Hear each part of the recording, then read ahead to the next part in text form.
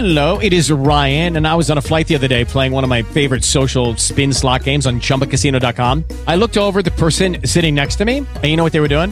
They were also playing Chumba Casino. Coincidence? I think not. Everybody's loving having fun with it. Chumba Casino is home to hundreds of casino-style games that you can play for free anytime, anywhere, even at 30,000 feet. So sign up now at ChumbaCasino.com to claim your free welcome bonus. That's ChumbaCasino.com and live the Chumba life. No purchase necessary. VGW. Void where prohibited by law. See terms and conditions. 18+. The views expressed on the following program are not necessarily the views of WIBA, its management, sponsors, or staff.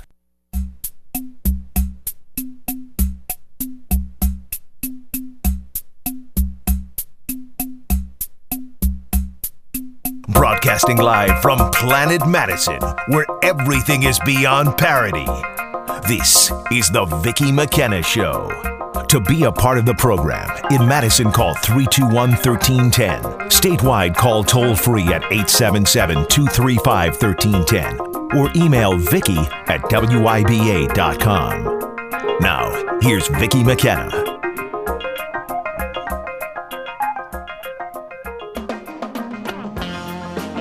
Welcome to the program. Good afternoon. I'm Vicki McKenna. News Talk 1310 WIBA. Had a bad Friday. Yeah. So I went to the urgent care as Sue, the nurse who called in. Sue, thank you for your advice. I went to urgent care on Friday after I left the show. I was given a prescription for Tamiflu. Was diagnosed with influenza. Far be it from me to challenge the diagnosis because I didn't go to medical school, but I feel fine today. So I'm not 100% convinced I actually had a strain of influenza.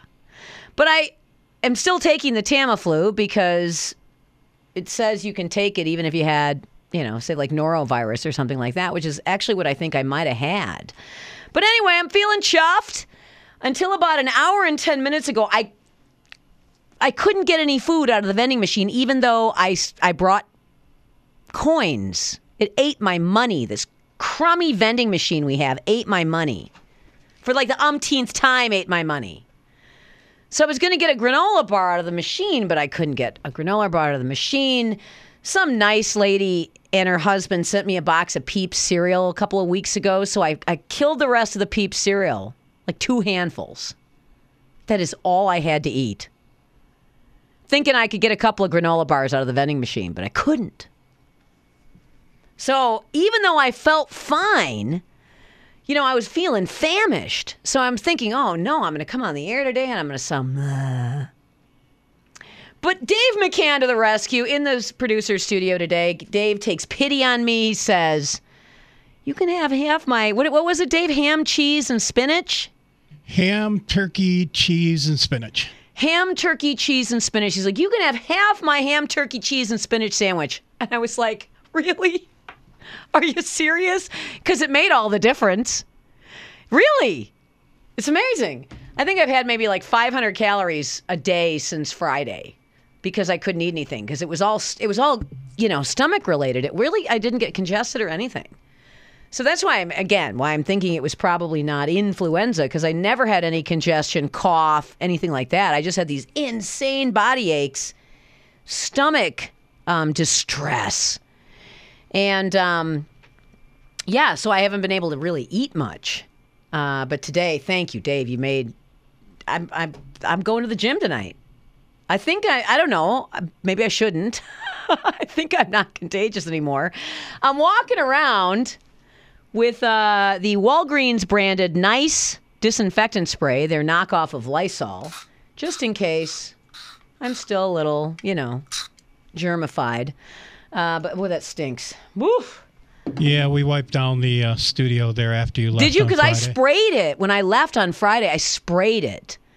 So it smelled so awful in here because it just smelled like a gaseous, attack of Lysol. But and then I sprayed my office and I sprayed the hallway. I was so worried that I had influenza or something else easily communicable. Then I went to urgent care and laid there in a drooling heap while I waited to get seen. And I don't, maybe it's the Tamiflu, actually. I mean, for all I know, I could have maybe had this, but taken the Tamiflu and been and I got it, by the time I got to the urgent care, I think I'd had symptoms for about 7 hours, So I was within the earliest window you could possibly take that drug. So maybe that helped. I don't know. That could have been it. I'm just here to say I'm feeling chuffed. I'm feeling chuffed and fed. I thank you, Dave. I would erect a shrine to you if it were possible. So here's what's coming up on the program.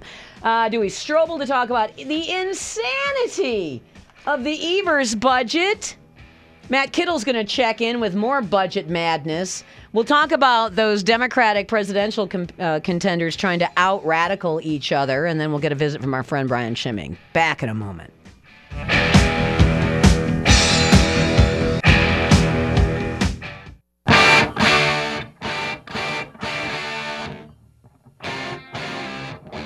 Hey, welcome back.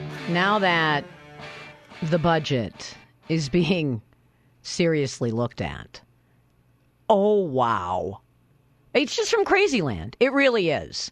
If you take Evers' budget at face value, we are $2 billion in the hole. $2 billion. Senator Dewey Strobel standing by on the phone to talk about some of the elements in the budget. But let's start with the overall $2 billion. I mean, what on earth could the governor's budget have possibly included that jacked the cost of Wisconsin government by $2 billion? Well, there's a whole lot of numbers that can convey just how crazy this thing really is, what kind of expansion of the size and scope of government. I mean, it's $6 billion in additional spending and the largest capital budget in state history. That means we're bonding for all sorts of building improvements statewide. That's on top of our budget that's the $6 billion more. That's an increase of 8.3% over our current budget, 8.3%. And if you want to carve out a little piece of that, K-12 education is getting an increase of over 11%. Now, how many of your listeners out there got an 11% increase this year in their salary? I don't think many of them, but the government's going to be asking for a big increase for what they're going to be paying for them this year. And really what it equates to, it's an extra over $1,000 in spending for every man, woman, and child in Wisconsin. And as you said, it creates a $2 billion structural deficit, and that's even spending the surplus. The surplus that over the last years of governance is about $690 million that's there. That's spending that surplus. And on top of that, Vicki, here's the crazy thing is, we've cut taxes in the last 8 years, but our revenues are actually up because our economy is thriving.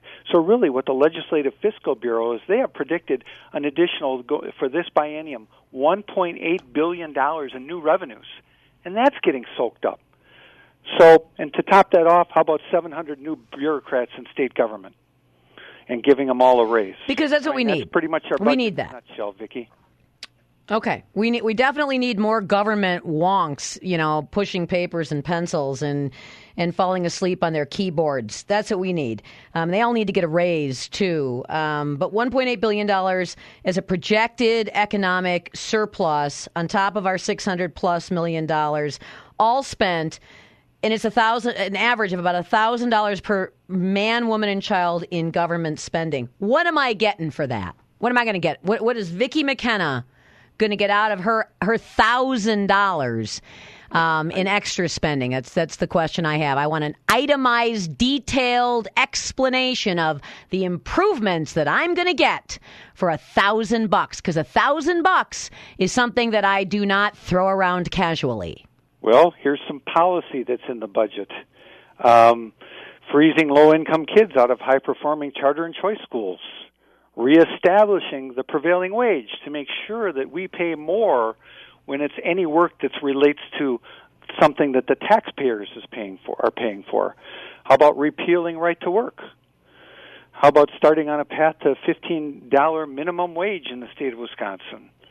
How about repealing drug testing requirements for welfare? Work requirements for welfare recipients, gone. Repealing requirements to pay child support for welfare recipients. the list goes on. That's what we're talking about here, Vicki. Yeah, I don't think that I wouldn't spend $1,000 on any of the things you said. I wouldn't spend $1 on any of the things you said. I wouldn't spend $1 to rein in school choice. I wouldn't spend $1 to pay more for state projects. I wouldn't spend $1 to destroy small businesses with an artificial increase in the minimum wage. Wouldn't spend $1 to allow dope smokers to more easily collect their welfare benefits, and I wouldn't spend $1 to make it easier for people who are in arrears on their child support to keep taking the dole. Dewey, I'm going to go with no on any of this. Well, you probably wouldn't give $1 for in-state tuition at UW and tech schools for illegal immigrants either, I imagine. I wouldn't. No. I also wouldn't give $1 for illegal alien driver's licenses, which would also, of course, amount to voter ID. And I wouldn't give $1 to give the state eminent domain control for bike path creation either, which I just saw. That was back in the budget. None of this gets us better stuff, a better economy. Also, though, the Evers budget takes aim at one of the most important and successful tax credits in the history of the state of Wisconsin, and that is something called the Manufacturer Agriculture Tax Credit, which has allowed us to dramatically expand the amount of manufacturing and agriculture investment in our state and the number of jobs associated with those industries. Well, you're right. The net increase in taxes and fees is more than $1 billion, and you can also throw the repeal of the M&A, which is really responsible for the incredible renaissance we've had in the state of Wisconsin for our job creators, and the multiplier effect that the ag sector and manufacturing has on our entire economy. And that's, it's a good thing, but let's make that go away. I mean, it's sad. Wisconsin went from, one of the highest ranked states overall in state and local tax burden 8 years ago to now we're number 34, which, I'm thrilled at that. That's great progress, but I want to keep going in the right direction. We're still in the half where we shouldn't be. So, this is going to move us in the wrong direction, and that's really what this thing is all about. And, one thing I'll add, here's kind of a blast from the past for you. Of course, you remember Chuck Qual, of course, don't you? Sure. Do you know where I'm going with this? Okay. I remember good old Chuck's log rolling scheme, yeah. Okay, well, Tony Evers has his two top deputy chiefs of staffs are Maggie Gow and Barb Worcester. Barb Worcester is Chuck Quala's wife. So Chuck Quala is back in play. When you have that in your ear, you know the direction where we're going with some of these things. It brings us back, doesn't it? It does. Listen, I'm looking at a story here at the MacIver website, and a small Wisconsin manufacturer who said because of that tax credit, that was the reason why I could add so many more jobs, now employing over 500 people at his facility, said, listen, if this thing goes away, I might have to take a serious long look at moving. Never mind, I probably won't be able to sustain those jobs. He was talking about being able to invest in innovation that allowed him to improve efficiency at his facility so that he could then free up some dollars to hire more Wisconsin workers. I think that what people don't understand about this one tax credit is that you invest in Wisconsin, which includes hiring Wisconsin workers in order to get it in the first place. Somehow the liberals and Tony Evers seem to think that's a bad idea, that we can do without manufacturing expansion in the state of Wisconsin to pay for the fantasy extra $1,000 per person that Tony Evers wants to spend on government services that none of us are going to benefit from. Well, when people have great jobs like that, they're paying state taxes, they have their own health insurance, they're contributing into their communities in various ways. So, yeah, that's what Tony Evers really wants to put an end to. It's interesting, when I talk to some of the state reps and senators who are near the Illinois border or near the Minnesota border, they just have story after story of businesses that are coming into Wisconsin now to get out of the environment that they are in our neighboring states. And what a great thing that is. Well, yeah, and Illinois keeps wanting to make it easier for Illinois companies to relocate in Wisconsin. But if Wisconsin makes it harder to choose Wisconsin, then they're going to pick another state. They'll go to Indiana, which is a very favorable tax climate, is a very favorable economic climate. They'll go to Iowa, potentially Michigan, Minnesota, potentially. You don't want to make Wisconsin, you don't want to take Wisconsin off the list, particularly at a time when other states seem to be determined to drive their own budgets into deep, deep deficit. And in the case of Illinois, junk bond status. So here's the question I have. This budget's terrible. It's a fantasy. It's a political document more than anything else. It's a statement of progressive pieties. It's campaign rhetoric material. But what are the Republicans going to do? I mean, obviously you're going to reject the budget, but it seems to me that some of these elements deserve a hearing so that the Democrats who are living in those districts that take advantage of bad economies in Illinois, that they can run on the number of jobs created in their districts because of the great work that the Republican legislature has done, that they ought to be able to have an opportunity to vote up or down on some of these items, particularly things like in-state tuition for illegal aliens and voter ID for illegal aliens and letting people who smoke weed just kick back and collect welfare benefits. Well, we've got the joint finance process, Vicki, and that is controlled by the Republicans on the Assembly side and the Senate side. And it's our job to put together a prudent budget that makes sense, understanding the realities and also honoring the past great things that have happened in the last 8 years to bring our state to where we're at. So it's going to be a process. It'll be aired out fully, and we'll be walking through all these items, job through each section at a time of our state government, and we'll be having. It's going to be our job to message this stuff as to what we're doing and why we're doing it and why it's the right thing to do.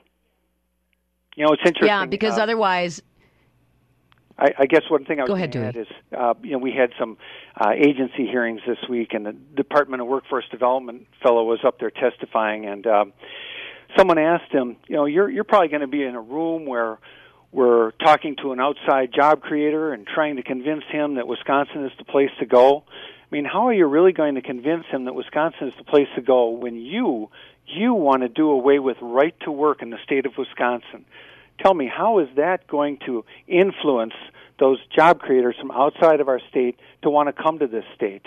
The simple answer is it certainly won't. And we've got those great laws in place right now to see that people do have economic freedom and economic opportunity. And it's going to be pretty hard to think that someone who represents the state of Wisconsin can go to a job creator and with these policies that are attempting to be implemented in Governor Iver's budget can even say with a straight face, we want you here in our state. That just won't be happening. Oh, I agree with. Hello, it is Ryan, and we could all use an extra bright spot in our day, couldn't we? Just to make up for things like sitting in traffic, doing the dishes, counting your steps, all the mundane stuff. That is why I'm such a big fan of Chumba Casino. Chumba Casino has all your favorite social casino-style games that you can play for free anytime, anywhere with daily bonuses. That should brighten your day a little.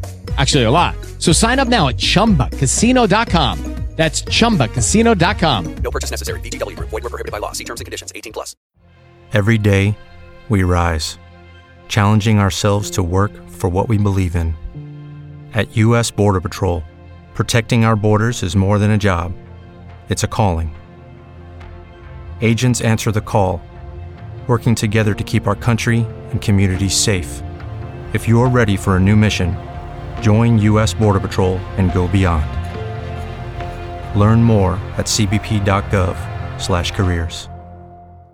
And if I could just ask you the one favor, just bring his budget director and have them explain how we're not going to kill the goose that laid the golden egg by doing all of this stuff. Because I'd love to be able to pick apart that explanation. That would be fun to see Tony Evers' great economic gurus being grilled by people like you or other folks with some idea of what it takes to actually grow an economy. I think that would be, I think we'd all enjoy that immensely, Dewey. If you could accommodate us, that'd be great. We will have that moment. Thank you for coming on the show. I appreciate it as always. Thank you. Senator Dewey Strobel, So we are in the hangar for the budget now. Joint Finance Committee has it. This is going to be some furry fun as we move into late spring. This is probably going to drag into summer. Hopefully the Republicans understand that this is a gift with regard to messaging, because the policy is just so universally bad. It's just so bad. Get all of those historic Democrats who just vote Democrat because their dads voted Democrat to understand that the party they've been voting for is for illegal aliens voting, is for pot smokers getting welfare benefits, and, in-state tuition for people who aren't citizens of the U.S. That ought to be it. I think that's just a huge winner for the Democratic Party. Have a great day.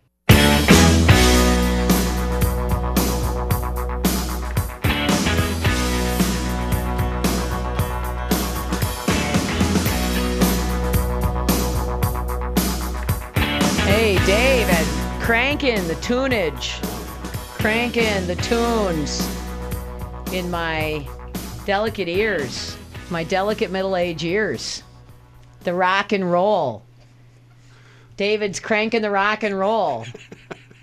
It's cranking you some tell me to get Thunderbirds. off your lawn next? The devil's music. You got that music up a little too loud. Get off my son. So I was in the quad in my old school. The $57,000 a year now, Beloit College, which charges that so that it doesn't need to protect free speech on campus. By the way, anybody dumb enough to pay $57,000 a year To have speech taken away from you? to have speech taken away from you, you're idiots. And I have no sympathy for the massive mountain of debt you are putting your kids in line for to send them to a school like Beloit College that would charge them $57,000 a year and then allow a handful of rabble-rousers to run conservative speakers off campus with an with the weakest administrative response in the history of weak administrative responses. Just say no. You can have conservative speakers run off campus for far less than $57,000 a year. No, I was thinking, though, back in the day when I was on the quad, when it was only, like $15,000 a year to have your free speech quashed at Beloit College. They didn't quash it back then quite the way Not they do quite now. not quite as enthusiastically, but then again, we didn't pay as much. So I guess, the free speech gets crushed the more Sure. you pay. But I do remember, and I forget her name. She was notorious for making the circuit back in the 80s. Sister something.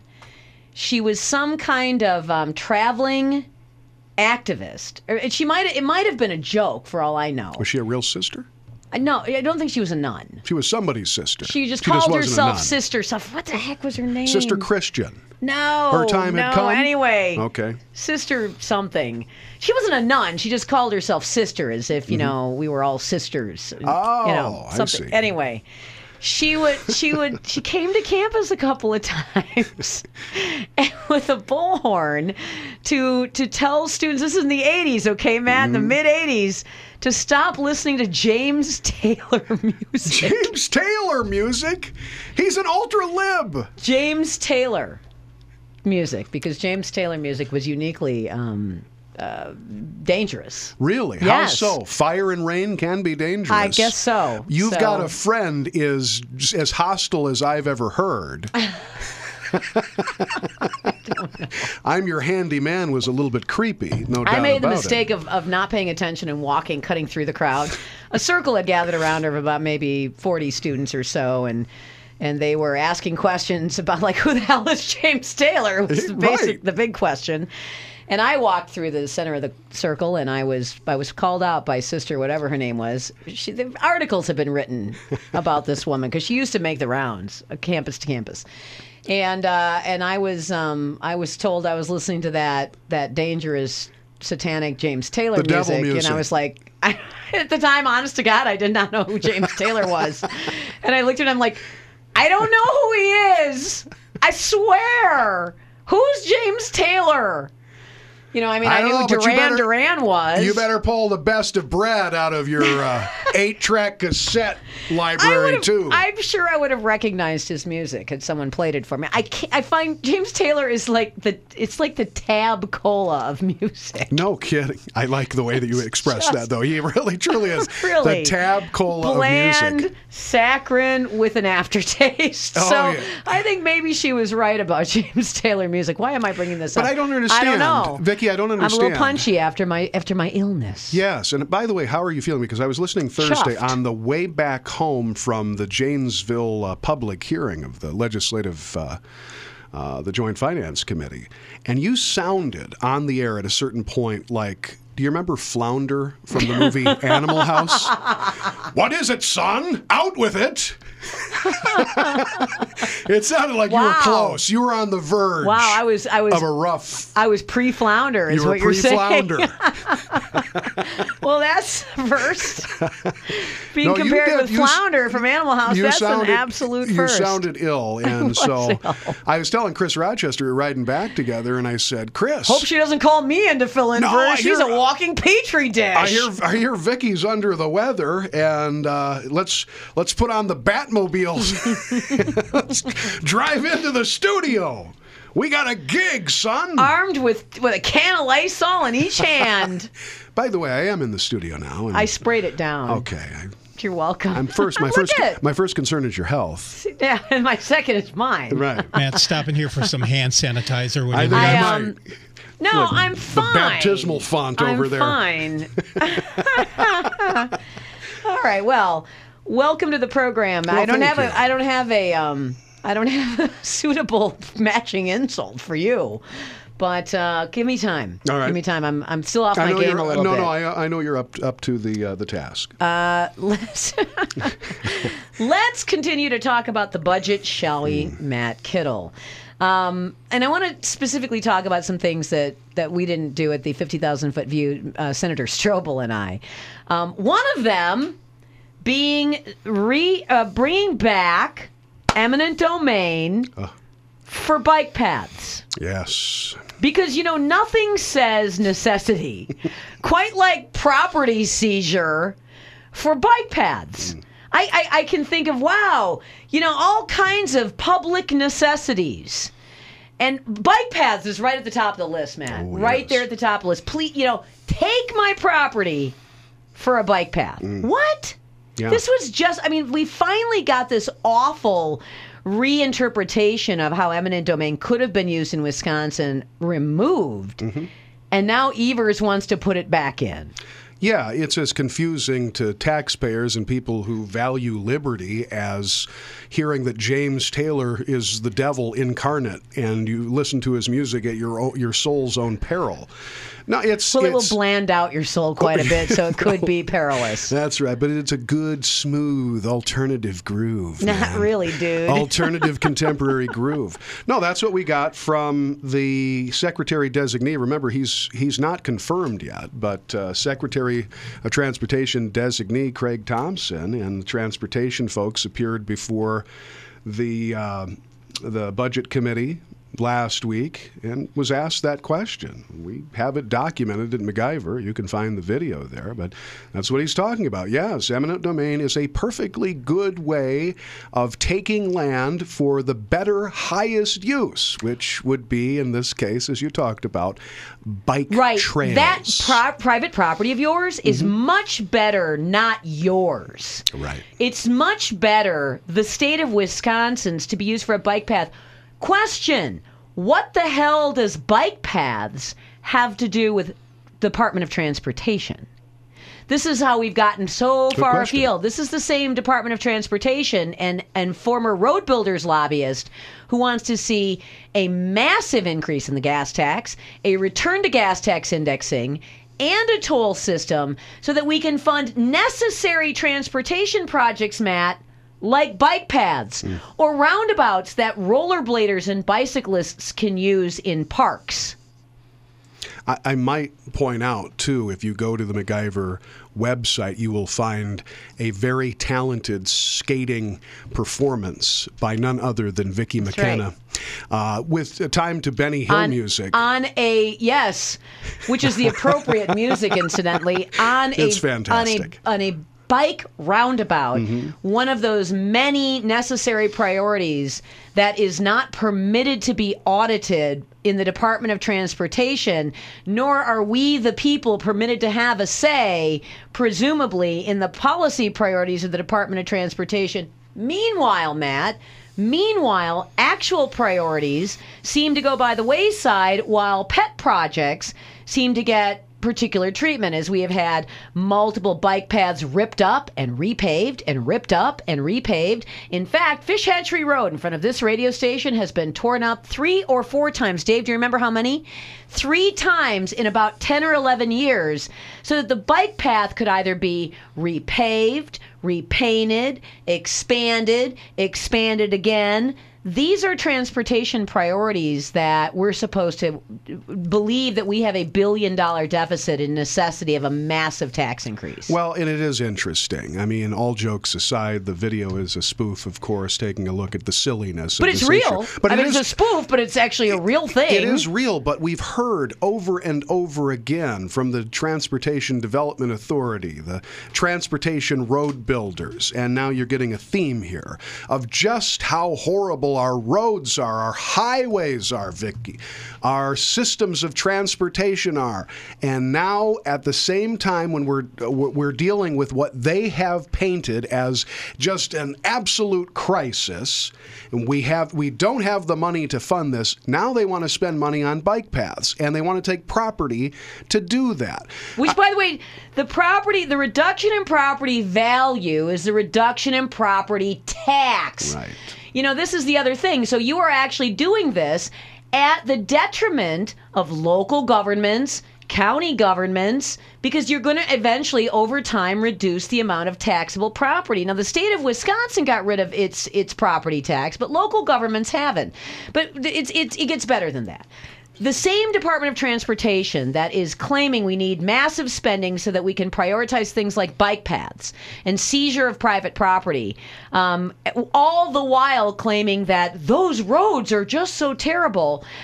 Governor Evers has a budget that if you take the entire surplus that we have now, over $600 million, plus the projected $1.8 billion surplus that the Legislative Fiscal Bureau estimates we're going to get from economic growth, shut off the spigot of economic growth, spend it all on other stuff, but you have $2 billion in Tony Evers' spending priorities that gobble up all surplus, that nobody is talking about, might, even if it's true what Craig Thompson and his merry band of taxpayer pocket-picking lobbyists have to say.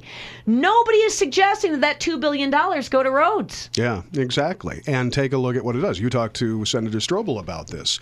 You put in all of the things that the governor wants to put in his budget.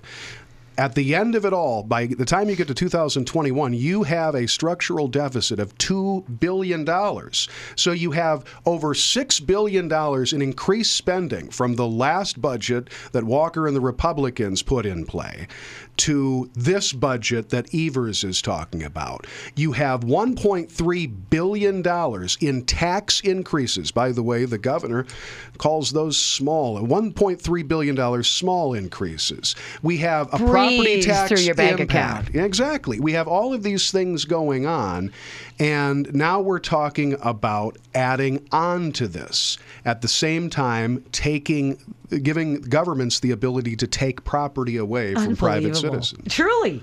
It's unbelievable. Yeah. If you think about it. You can't make it up. Because all of these now brand new priorities, like making sure people who want to smoke weed can get their welfare benefits, and deadbeat dads can continue to collect their welfare benefits, and we expand welfare benefits to people who are in the country illegally, and in-state tuition for illegal aliens and illegal alien driver's licenses, and expansion of welfare benefits in Wisconsin.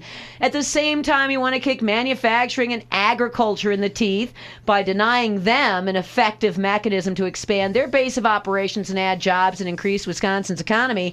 Where does Craig Thompson think he's going to get his ever-expanding magical pot of money? It's a good question, but I would ask the same question of all of these agencies and all of these special interests on the left that came in to see Governor Tony Evers. State Representative Joe Sanfilippo told me recently, all of these people came into his office and said, Governor Evers has promised this much money to me. Are you going to come through on that? And he said, Governor Evers is promising everybody everything because he doesn't have to pay the bill. Just say, no, dude. Governor Evers lied to you. It's truly amazing. Governor Evers is just, I mean, if Governor Evers were Pinocchio, he'd never become a boy. Just saying. We'll be right back.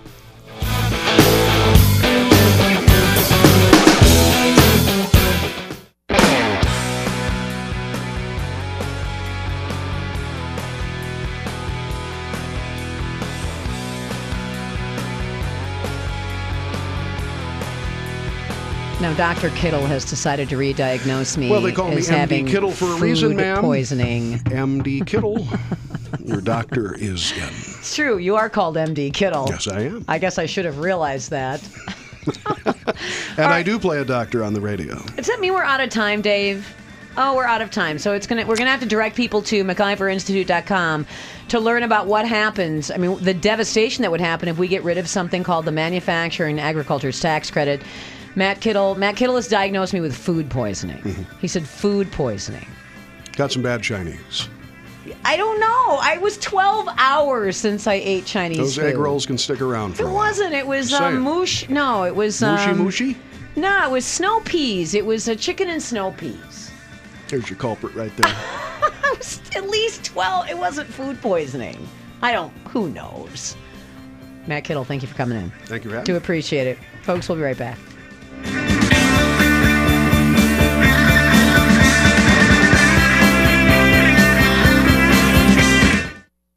With the Lucky Land Slots, you can get lucky just about anywhere.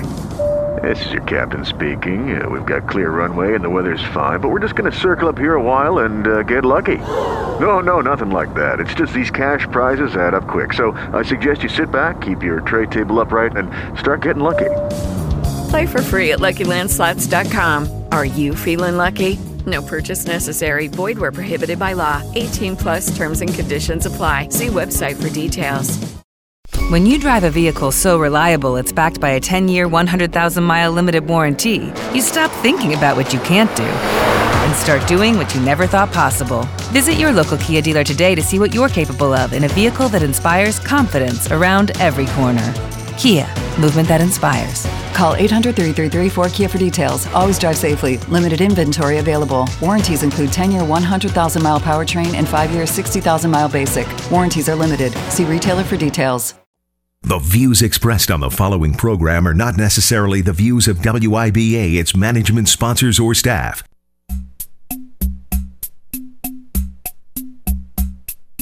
Broadcasting live from Planet Madison, where everything is beyond parody.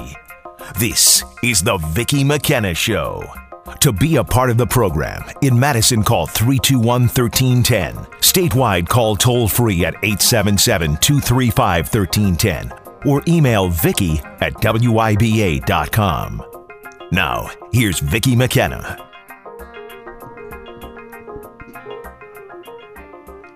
Sorry, I was distracted. I was checking my text messages from President Trump. I signed up for the text messages. I went to a rally after the election, which is how I finally understood how it was possible. Because I mean, although I supported President Trump prior to the election, not prior to the primary, but prior to the election, I didn't quite get it. I was really surprised on election night. But all the people who had supported the president weren't surprised. You guys weren't surprised, right? So I went to a rally in West Dallas, and to get into the rally, you had to text to get credentials. You had to text to a certain number. Well, that put me on the Trump mailing list, the text message list, which I'm thoroughly enjoying. Usually it's messages like, we must stop the massive caravan surging to our border. I'm going to the wall to show Dems walls work. Finish the wall, donate now. So it's, they're campaign emails. I've been getting them since 2016, since the end of 2016. This one is for loyal supporters only. Get your first membership card since 2017. Donate now and get personalized exclusive membership. Okay. I'd rather have the coin. I think the Trump camp, you heard that Trump coin 2020? I looked at that thing. It's pretty cool. I'm not going to lie. It comes in solid silver and solid gold. It is being sold by an alternative investment company, but they're cool. I think President Trump, his campaign ought to offer a deal on that coin. I think they should have the coin and the MAGA hat. I guess we have a crisis at the border. Weird. We have a crisis at the border. Now that Mexico has agreed, well, at least in principle, to try to close down the migrant movement through the border of Guatemala, it looks like the press they want to give Mexico credit for stemming the what? Say the C word with me. Crisis. Huh. This is another reason why no rational, normal people trust the national press any longer. The only reason Mexico is willing to try, at the very least, at least give the indication it will try to seal off the border with Guatemala is because President Trump threatened to close down trade with Mexico. And that was the previous week. Oh my gosh, the avocados could be gone in 3 weeks. We won't have any guacamole. Holy no guacamole is no bueno.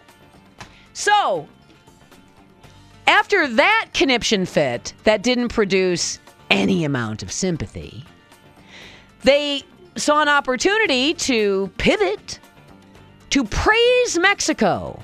Mexico, which has essentially been given free pass to all the migrant caravans coming through the country of Mexico, crashing our southern border. Suddenly, Mexico is the good guy in helping to stave off the next wave of migrant caravans, assuming they do it. The only reason Mexico even thought about helping was because President Trump threatened those avocados. We'll be right back.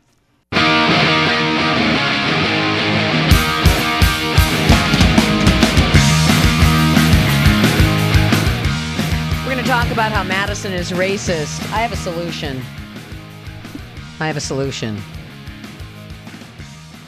City of Madison, Dane County, fire the white people. We'll talk about that coming up. It does seem to just be the solution. I mean, otherwise it's just constant conflict.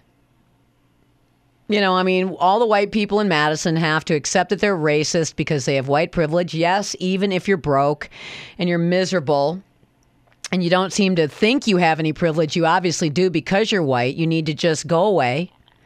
If you work for the city or the county, you ought to be fired. Frankly, the actual real solution is to just leave. Just leave. Because, really, it's racist. I mean, there's 197,000 people, adults in Madison. 175,000 of them are white. I mean, on its face, it's obvious Madison's racist. And by the way, 83% of the 175,000 white Madisonians are liberal. It's obvious liberals are racist on its face. We got to do something about this. We'll talk about that coming up on the program. David Johnson, Strategic Vision. How you doing? I'm doing great. How are you? David's like, what has she just said? I hope she doesn't want me to comment on what she just said. Great to have you on the program. Let's talk. Great to be on. Let's talk about the this crazy. Whoop! Hang on, I just unplugged myself, David. For Pete's sakes! See what happens. See what happens when you call in sick for a day. Lose it. All right, David. The presidential candidates here. Boy. First, I guess let's start with Joe. First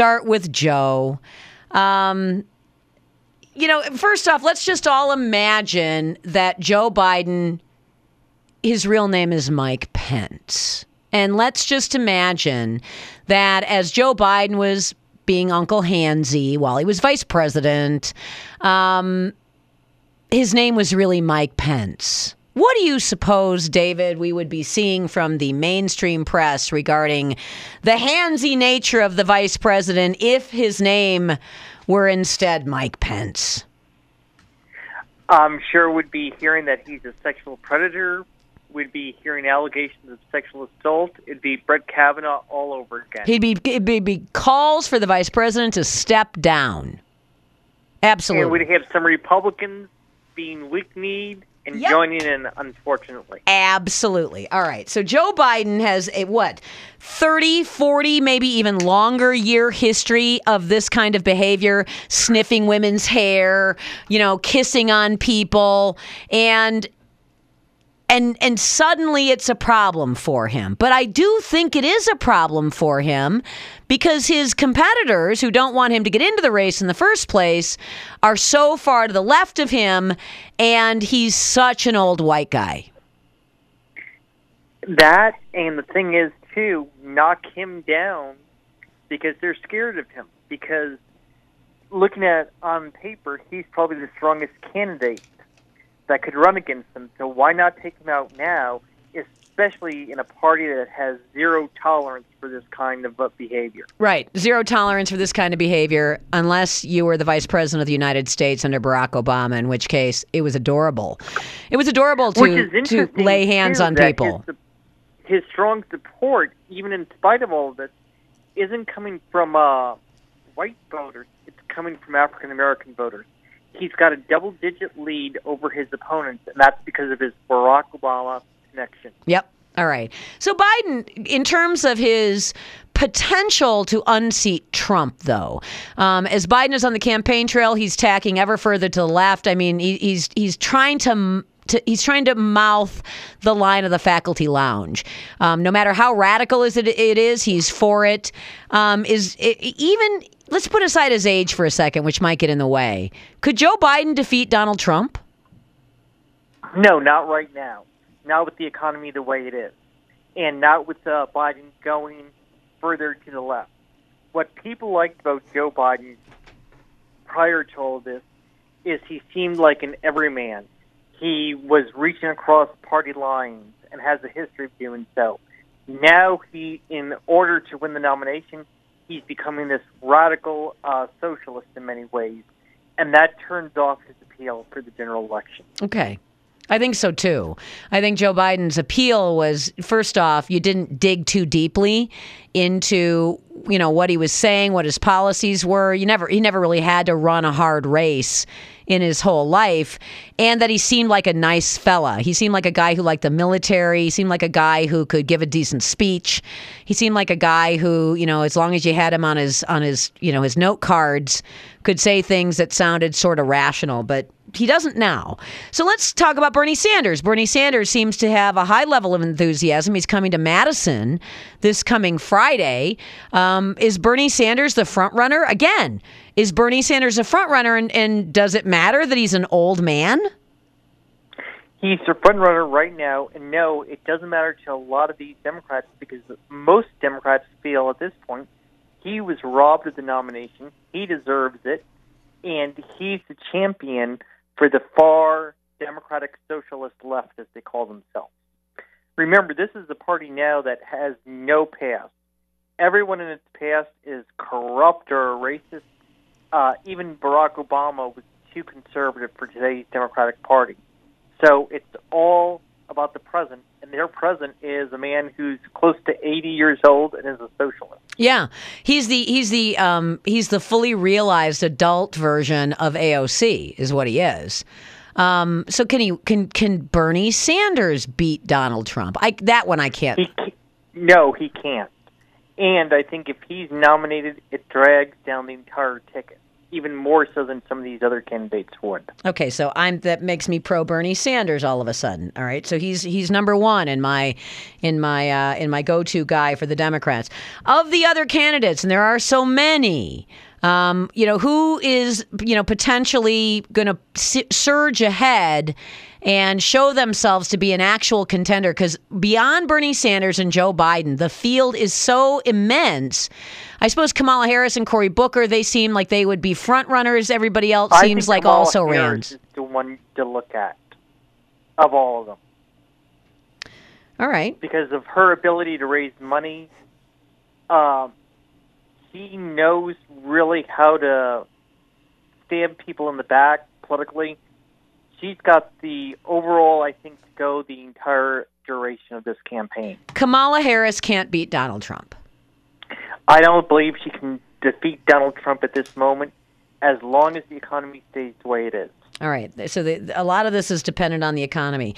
You know, I saw an article, David, that said most people do not appreciate that for the entire past year they've had more money in their paychecks from the tax reform, and think that Donald Trump raised their taxes because they have smaller tax refunds.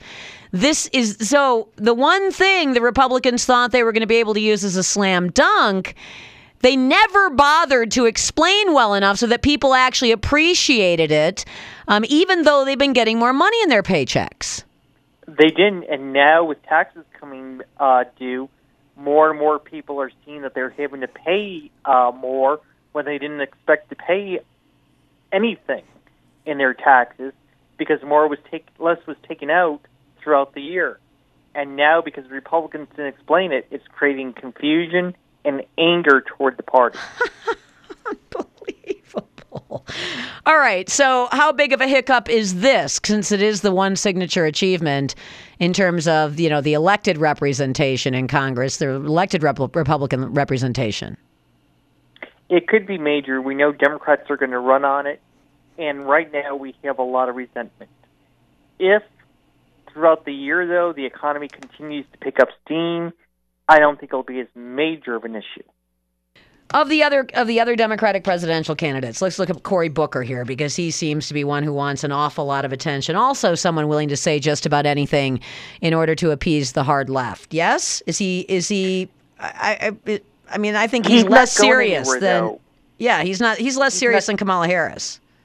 He is. If you look at the fundraising, especially, he really had a horrendous fundraising return. The South Bend mayor raised more money than he did. Amy Klobuchar basically outraised him as well. Amy Klobuchar does not have a chance. Now, I'm going to say this guy's name wrong. The South Bend mayor, Pete Buttigieg or something like that. I've not seen Buttigieg is what they call him. Buttigieg. Okay. How about this guy? I mean, he's a mayor of a city. He seems to want to present himself as something of a moderate. But you look just barely beyond the surface, he's very liberal. Is he the one to maybe, a sort of a dark horse candidate that could sort of sneak by everybody? There's that potential. I mean, he's got the fact, too, that he served in the military. But I think he is really creating a lot of animosity towards swing voters by attacking Christians.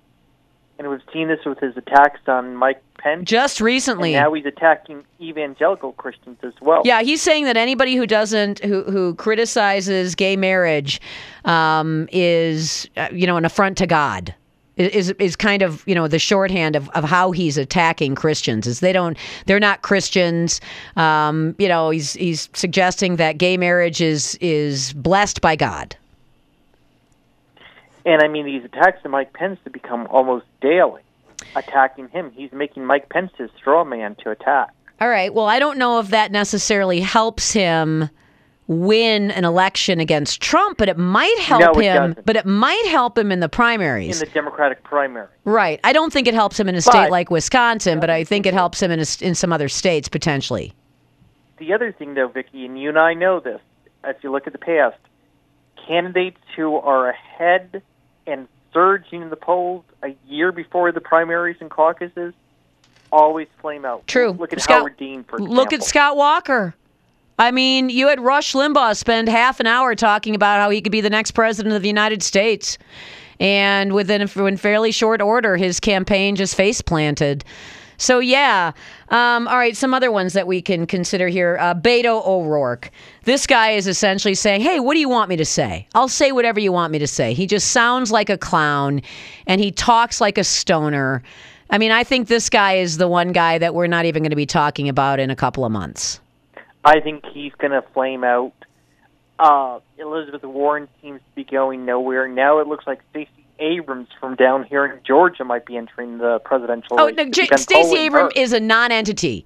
She is a non-entity. That is just, I guess that's just more distraction. But, Stacey Abrams, who couldn't win her race in Georgia, who's claiming that the election was stolen from her in Georgia, is not someone who I think is going to have broad appeal. I don't even think she's going to have appeal in Georgia, let alone beyond the borders of your state. She's outpolling Cory Booker, Elizabeth Warren, and some of these others in trial polls that begun already. I think that's because nobody knows anything about her, and because she made it, was it Marie Claire magazine, I think, featured her on the cover, along with some of the other elite leftist women. So I think that's going to be something that is not. I think that is not something that will be sustained. Anyone out there besides Bernie, maybe Kamala Harris, who actually could potentially Step into the world of power, loyalty, and luck. I'm gonna make him an offer he can't refuse. With family, cannolis, and spins mean everything. Now, you wanna get mixed up in the family business. Introducing The Godfather at ChumbaCasino.com. Test your luck in the shadowy world of The Godfather slot. Someday, I will call upon you to do a service for me. Play The Godfather, now at ChumbaCasino.com. Welcome to the family. VGW Group. No purchase necessary. Void where prohibited by law. See terms and conditions. 18+. Brain fog, insomnia, moodiness, achy joints, weight gain. Maybe you're thinking they're all just part of getting older. Or that's what your doctor tells you. But MIDI Health understands that for women over 40, they can all be connected. Hormonal changes that happen during perimenopause and menopause are at the root of dozens of symptoms women experience, not just hot flashes. MIDI specializes in compassionate care for women in menopause. Their solutions are safe, effective, and FDA approved. Plus, they're covered by insurance. A convenient telehealth visit with a MIDI clinician can be your first step to getting personalized care. They'll tailor a treatment plan for your symptoms and health history so you can get back to feeling great. 91% of MIDI patients get relief from symptoms within just 2 months. When your body changes, your care should too. Book your virtual visit today at joinmidi.com. That's joinmidi.com. Come out of the box and be a very difficult contender for Donald Trump. None that I see at this time. Yeah. So if that's the case, I mean, wouldn't it make the most sense for the Democrats to try to figure out a way not to allow the most radical of thou to become their presidential candidate, since the further to the left you go, the harder it's going to be to lay a glove on the guy? You would think so, but this party has become so radicalized that going further to the left is what they want.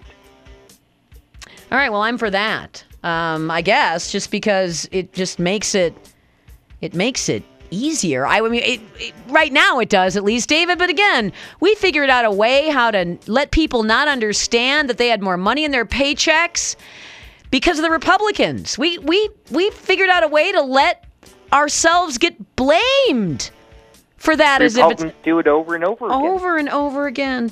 Good to have you on the program. Thank you for joining me. Great to be on. David Johnson, Strategic Vision, based out of Georgia, folks. We'll be right back.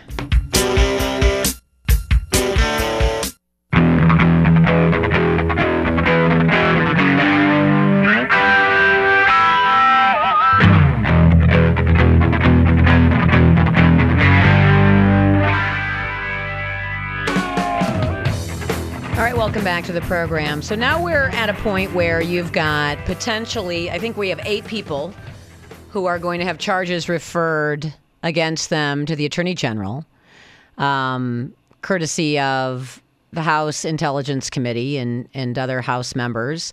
But that is not something that I am seeing dissected in any way in the press. You have an absolute disaster at the border. And I would say credit to some local media that featured Ron Johnson talking about that crisis at the border.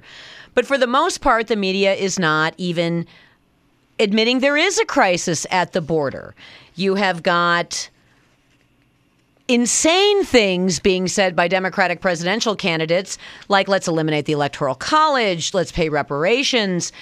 And those claims are either not being reported at all because they're so radical, or they're being treated as if these are common sense, uncontroversial statements of policy that the liberals have always been in support of.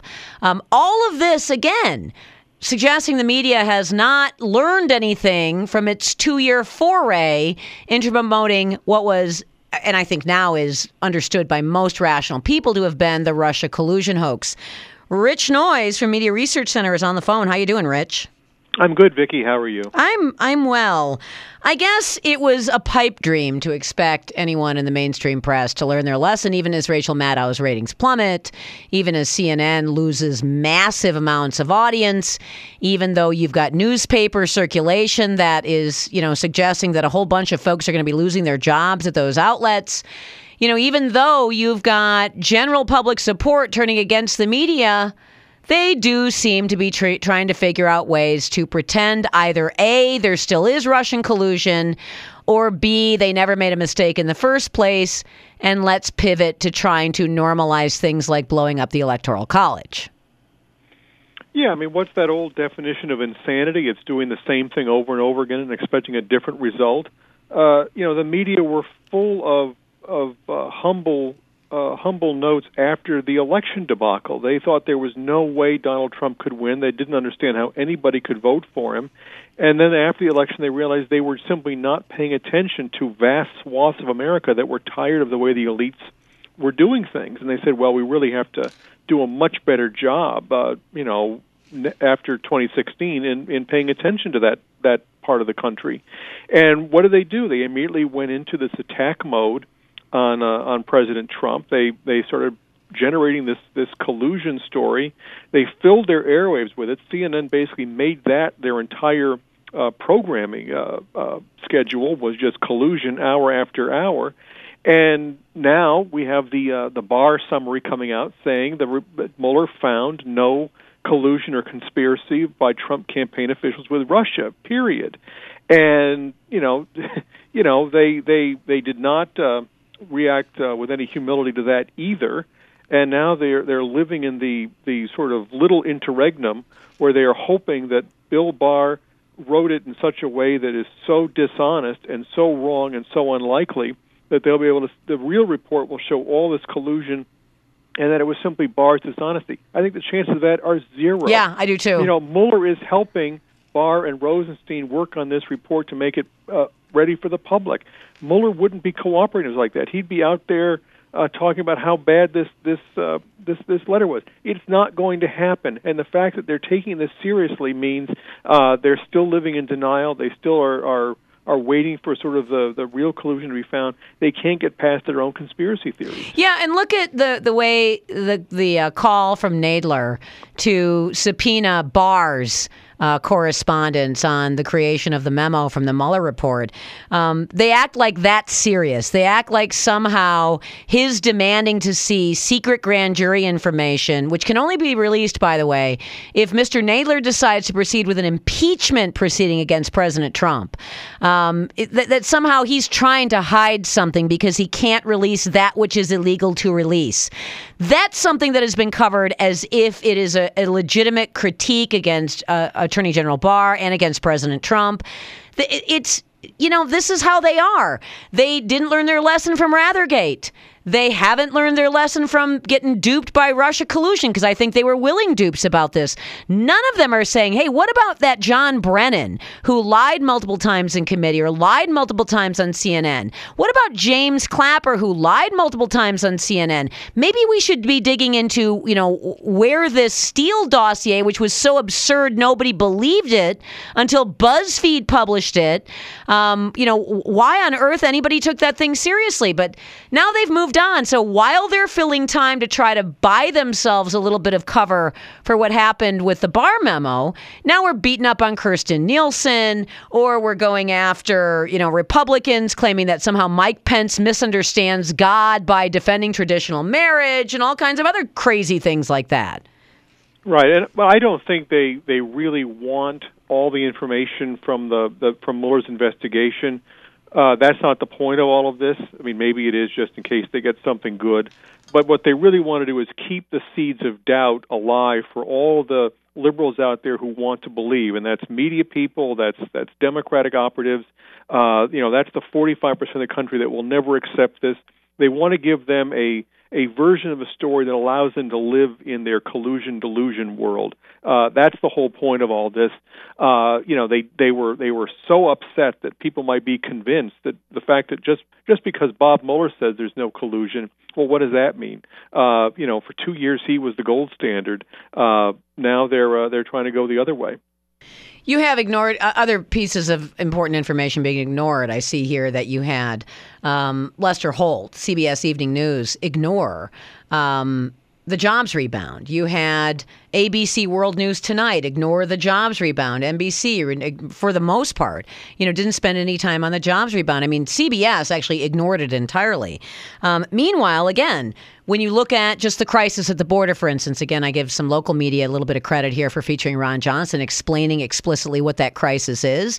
But for the most part, you had people like Chris Cuomo freaking out about avocados or tequila or tomatoes or something like that until they could try to find a way to suggest somehow that maybe Mexico is sticking it in Trump's eye by stopping the crisis at the border. I mean, none of it makes any sense anymore, Rich. I don't even know how you guys do your jobs in analyzing this, because it's as if the media has abandoned any reason to think that they even need to publish from day to day consistent sets of stories, narratives, or facts. Yeah, I mean, I think the border is a great example in the sense that the border story has always been one, as far as the media are concerned, about Trump administration being cruel and nasty to these very sympathetic people who are trying to get a better life.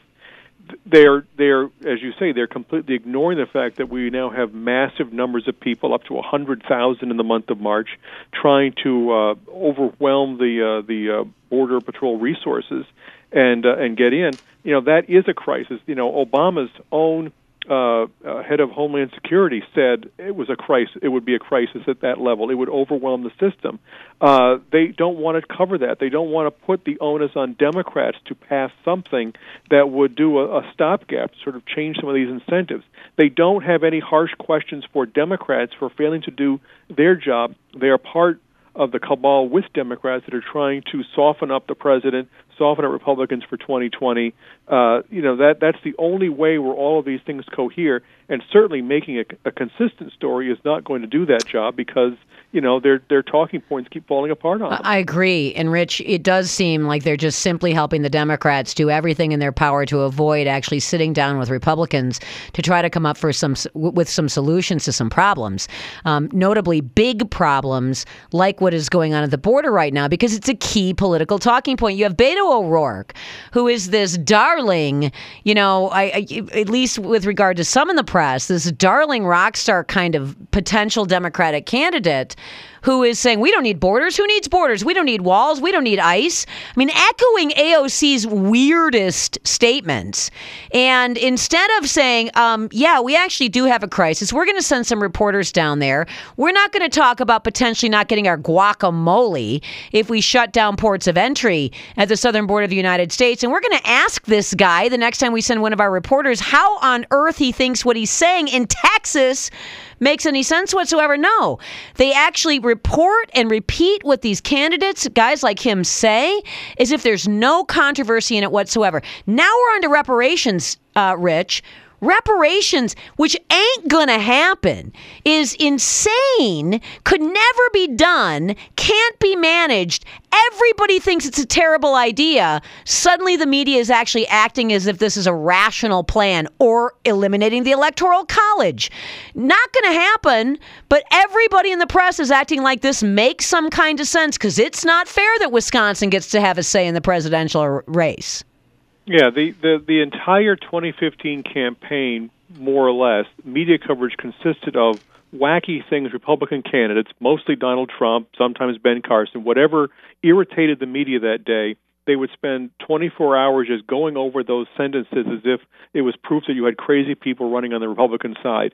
Now you have Democrats going way outside constitutional norms, unworkable policies, things that no president would want to go into office with. I don't know how they're going to get around that. And they're acting as if it's just, these are just such interesting, thought-provoking ideas. Well, you know, a lot of these things would be like the Green New Deal. If it was actually put up to a vote, they'd all vote president themselves. None of them want to see this happen. They know it wouldn't work. Absolutely true, and they did. They all voted president. I think that Mitch McConnell should pull that vote over and over and over and over and over again to see how many different times and how many different ways Democrats will try to figure out how to not vote for that insane policy. But now you have the sort of, I guess, the face of this new radical left movement is AOC. She's not going to do anything, I think, important except maybe inspire. But she's getting on nighttime talk shows. She's getting kid glove treatment. She's getting the isn't she a pretty girl treatment. They're fawning over this woman. Well, yeah, she's she's a dingbat.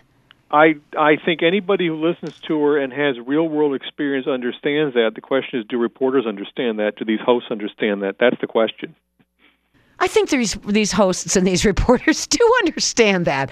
I think this is part of a concerted effort to simply try to normalize the insane, to normalize the radical, to try to take the controversial edge off some of these insane ideas like reparations or blowing up the Electoral College or, making everybody ride trains or tearing down all the old buildings or 100% renewable, the 100% renewable fantasy that will never happen. I think they want to just sort of numb it and soften the edges to make that seem like it's a completely normal thing to say, which is why I think you are seeing kid glove treatment given to people like Elizabeth Warren or AOC or Stacey Abrams or Kamala Harris or any of these others who have decided to throw in on the giant left-wing list of crazy. And I've got a list up on my Facebook page. It is getting longer by the day. But the press acts like, reparations, what's the big deal? A confiscatory tax rate, what's the big deal? No border, what's the big deal? 16-year-olds voting, what's the big deal? Legal aliens voting in elections, what's the big deal? Blowing up the Electoral College, they act like it's not a big thing. I think that is designed to try to get younger, highly enthusiastic voters to say, yeah, those are great ideas. Nobody thinks those are controversial. Well, this is where the press, they've become sort of a joke as it is, but, if they wanted to in any way salvage their credibility, they got to go through the same retinue of questions they always have. What are the specifics? How much does it cost? How would it work? All those boring questions that reporters are supposed to ask. Start asking of these candidates, of these office holders. They can't just be the watchdogs for one side of the street. Obviously, that's what they've become, but, this is becoming too transparent, too glaring. Yes. It's become silly season already. And we're talking about, single-digit credibility now for these major news outlets where people are getting paid $10 million to host shows or to be on television. And the thing that is just shocking is, a couple of weeks even maybe it might take longer than that, but I would say a couple of weeks of fair reporting and they would start to build their credibility back up. But it's as if they simply refuse to do it. Well, we did have an experience that was unusual in the Trump presidency. I think it was unique in the Trump presidency. That is, for 2 days, March 24th and March 25th, he did get good press from ABC, CBS, and NBC. That was when the no collusion finding came out. That lasted only 2 days, so it went right back down to 80% negative for this president. I think that tells you their appetite in sort of, changing their coverage when the facts change. They're not that interested. Are these outlets just not, are they not designed to be profitable? Are they not supposed to, be entities that make money? Is Rachel Maddow supposed to now limp along with half her audience and CNN's entire audience not beat one show on Fox News Channel? Is the model design of media at this point just, it's okay if you lose money as long as your politics are right? I think they're down to their own hardcore audience where they don't want to rock the boat with, scaring liberals away, and that's all they have left. They're not reaching beyond their own small little echo chamber at this point. That is, I'm just going to say that's a failing model. There's a lot of people competing for that limited number of radicals who want to constantly consume Trump hatred night after night after night. Rich Noyse, Media Research Center, also newsbusters.org, must read stuff every single day. I always go to newsbusters.org. Thank you for coming on the program. Thanks, Vicki. Good to have you. We'll be right back.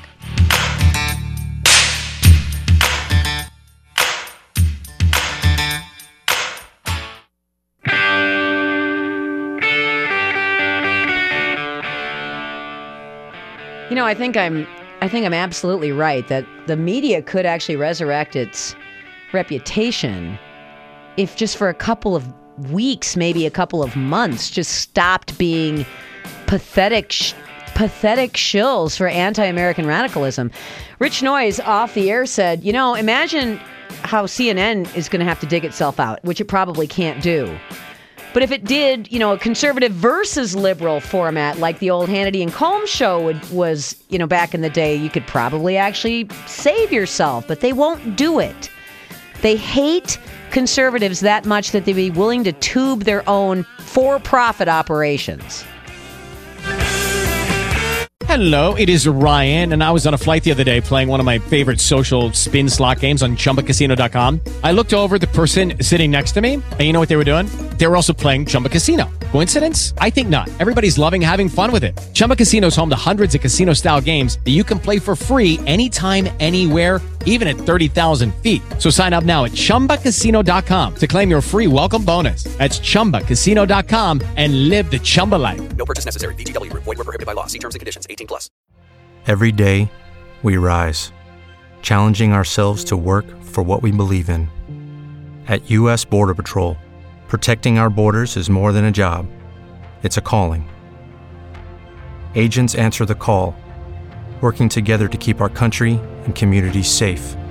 If you're ready for a new mission, join U.S. Border Patrol and go beyond. Learn more at cbp.gov/careers.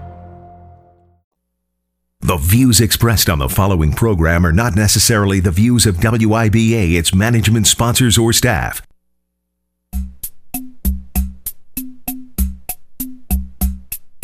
Broadcasting live from Planet Madison, where everything is beyond parody. This is the Vicki McKenna Show. To be a part of the program, in Madison, call 321-1310. Statewide, call toll-free at 877-235-1310. Or email Vicki at WIBA.com. Now, here's Vicki McKenna.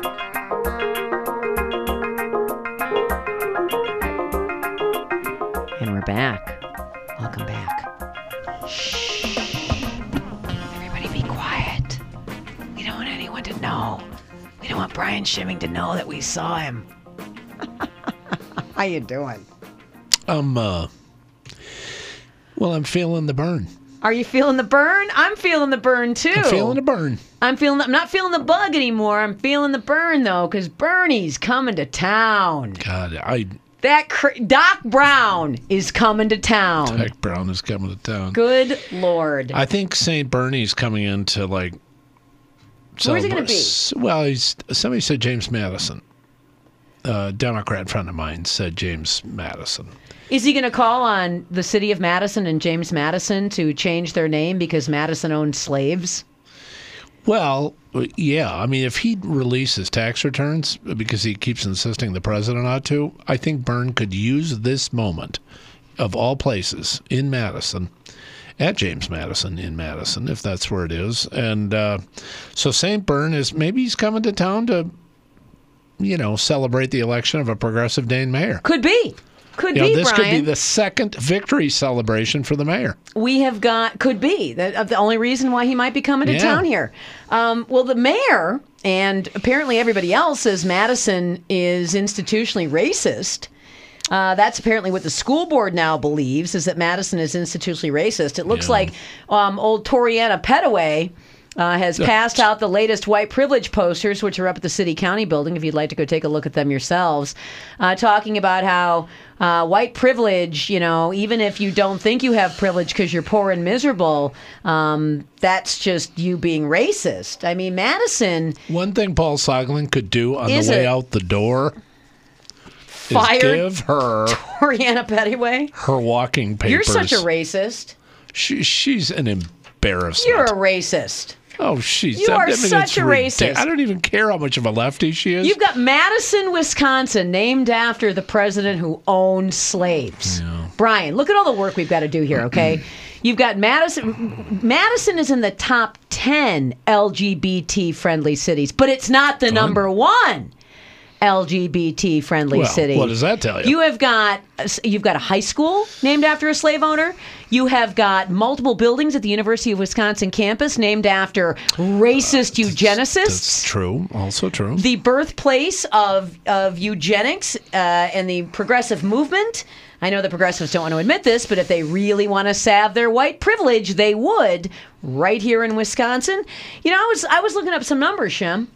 I think I'm going to share some of these numbers with you because I think that the solution here, be bold.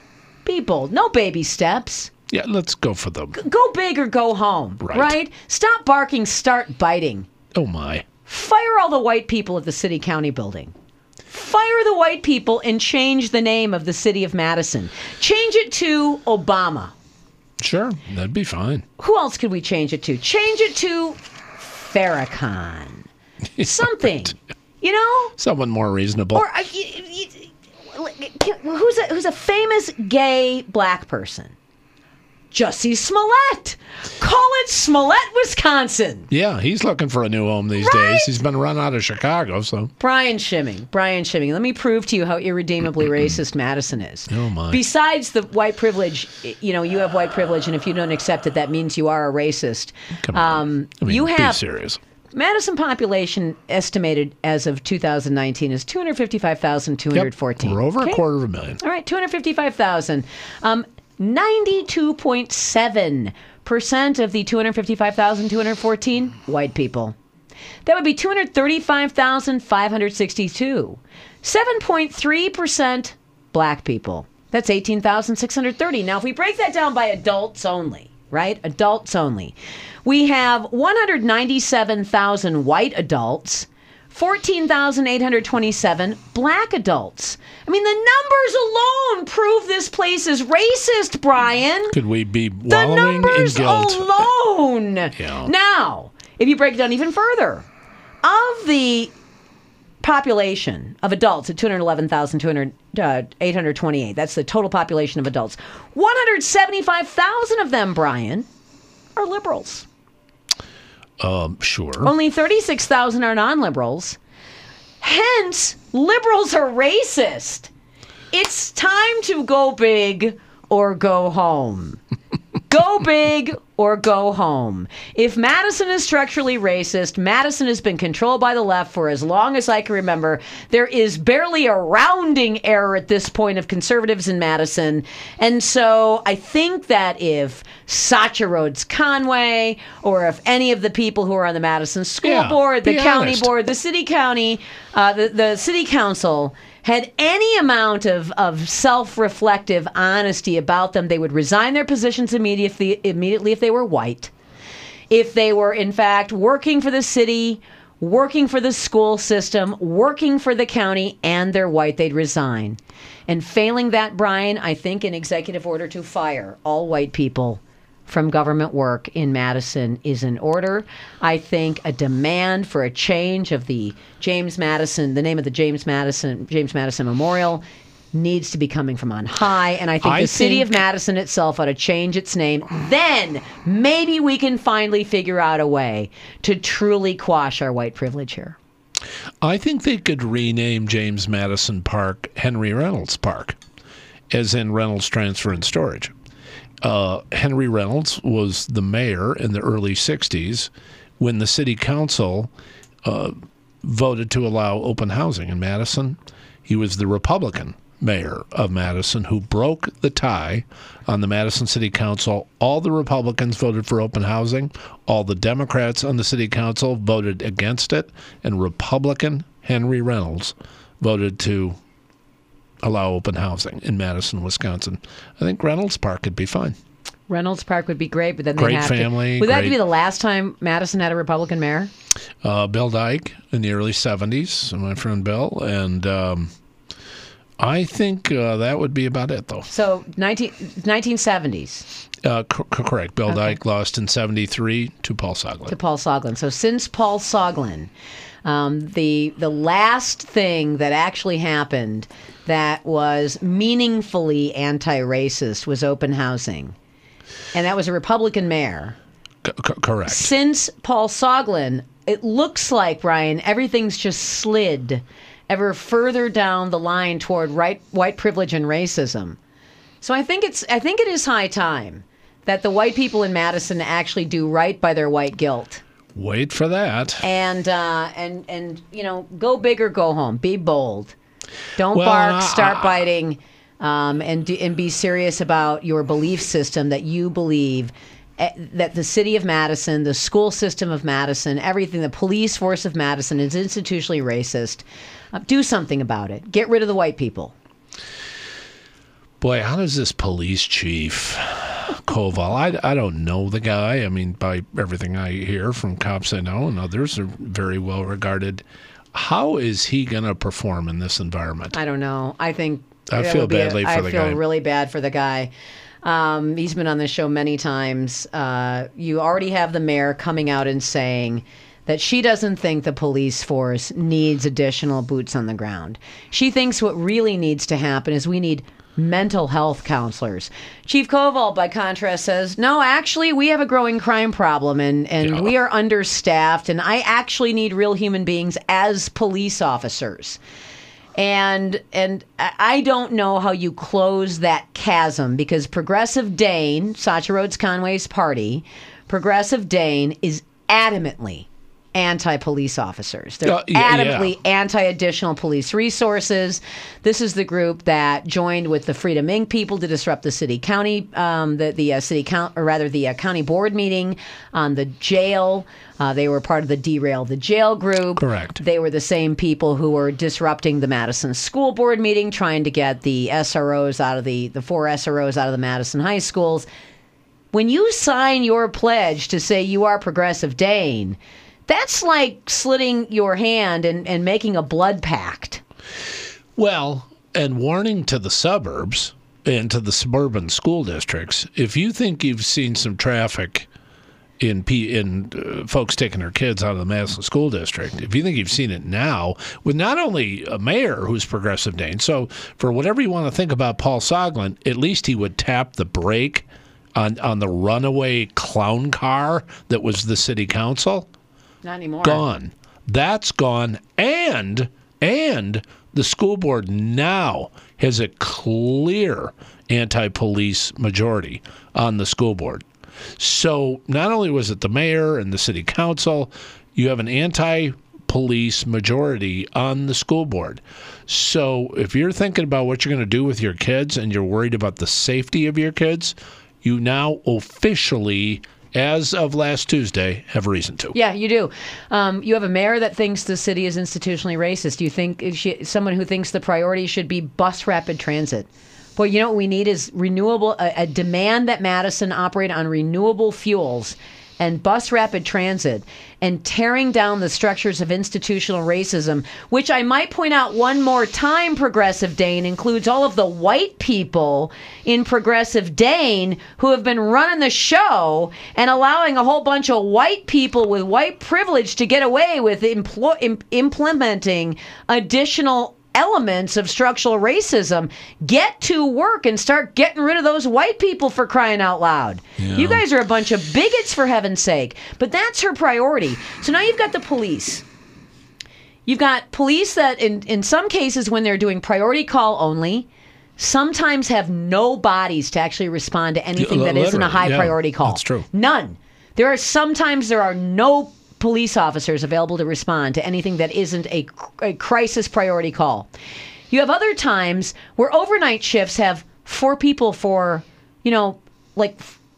half the city being covered by 4 patrol cars. Yeah. You've got such a skeleton crew at this point on the Madison police force that, and people who can retire are retiring. Sure. I mean, and now you've got an openly anti-police mayor. Yeah, listen, if you live in Madison and you have school-age kids, let's give you some advice here. There's this thing called open enrollment. I believe the expiration on open enrollment is April 30th for next year. Is that what it is? Start looking at other schools outside the city of Madison to open enroll your kid. Here's another option: St. Ambrose, which is a great classical education run under the Madison Diocese. St. Ambrose is a wonderful school. If they have spots open, borrow, beg, sell your car to get your kid into that school. There's also scholarship availabilities. Look at if you qualify for school choice, see if you can't get on the school choice list. There's something called Freedom Project Academy. My friend Duke Pester runs that out of Oshkosh. But that's a homeschool assistance system, but it can also be a standalone virtual education. Another classical Socratic method is used for the classical education at Freedom Project Academy. Then there are virtual charter schools, Brian. There's also virtual charter schools. I wouldn't recommend that as a standalone option just because kids don't tend to be self-directed in education. Sure. But there are lots. You have to have pretty involved parents. Yeah, but if a parent can stay home, at least oversee the kid, making sure the kid sits in front of the computer and takes the classes. On virtual schools, and I know you don't mean it as that. But teenagers are not typically very self-directed, so you want to actually have an adult, around so that the kid doesn't slack. Because what tends to happen is, some kids can tend to slack, but you potentially get a much better environment for educating your kid. At least you're not going to get chaos. And any of those options are all available to Madison parents right now. Well, and so, you see the thing when you're in a workplace or something, you see the sticker, safety first. Now it is official policy with the mayor and the school board, safety last. It is. It's safety last. Or safety none. Safety none. Safety none. There's St. Maria Goretti. I'm forgetting some schools here. There's Edgewood. There's St. Maria Goretti. High Point. I mean, there's a lot of schools. Does High Point have a school as well? We'll throw them all out there. Yeah, I mean, I really... It's scary, I think, for parents. And when the left comes back and says, well, you've got to be part of the change and you've got to be part of the solution and everything else. Your kid is in high school for 4 years. That's it. That's it. And so are you going to take the risk based on people on the school board that don't know how to make decisions? We'll be right back.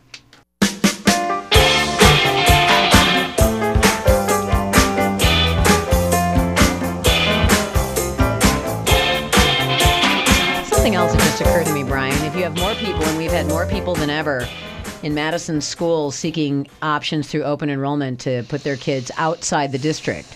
Meaning they live in Madison, but their kid maybe goes to Sun Prairie or McFarland or Middleton or something like that. And you're going to see an even greater push for open enrollment, which is, it's going to eventually put pressure on the accepting districts on their facilities. So potentially you can even see a call for, say, a building referendum. Which the school board wants to go to the ballot with, what, in November? Or when are they talking about going to on the next referendum? Yeah, well, if for like $200 million. If Madison wants to go to the ballot for a building referendum when they're losing students, that's crazy. And let the idiots in Madison vote in favor of that. But I'm talking about outside school districts who are going to begin to absorb these kids. Sure. Are going to say, we got 100 extra kids. We got 200 extra kids. We're getting 50 kids a year through open enrollment. We need new facilities. Except that the facilities are going to be paid for by that local district's property owners.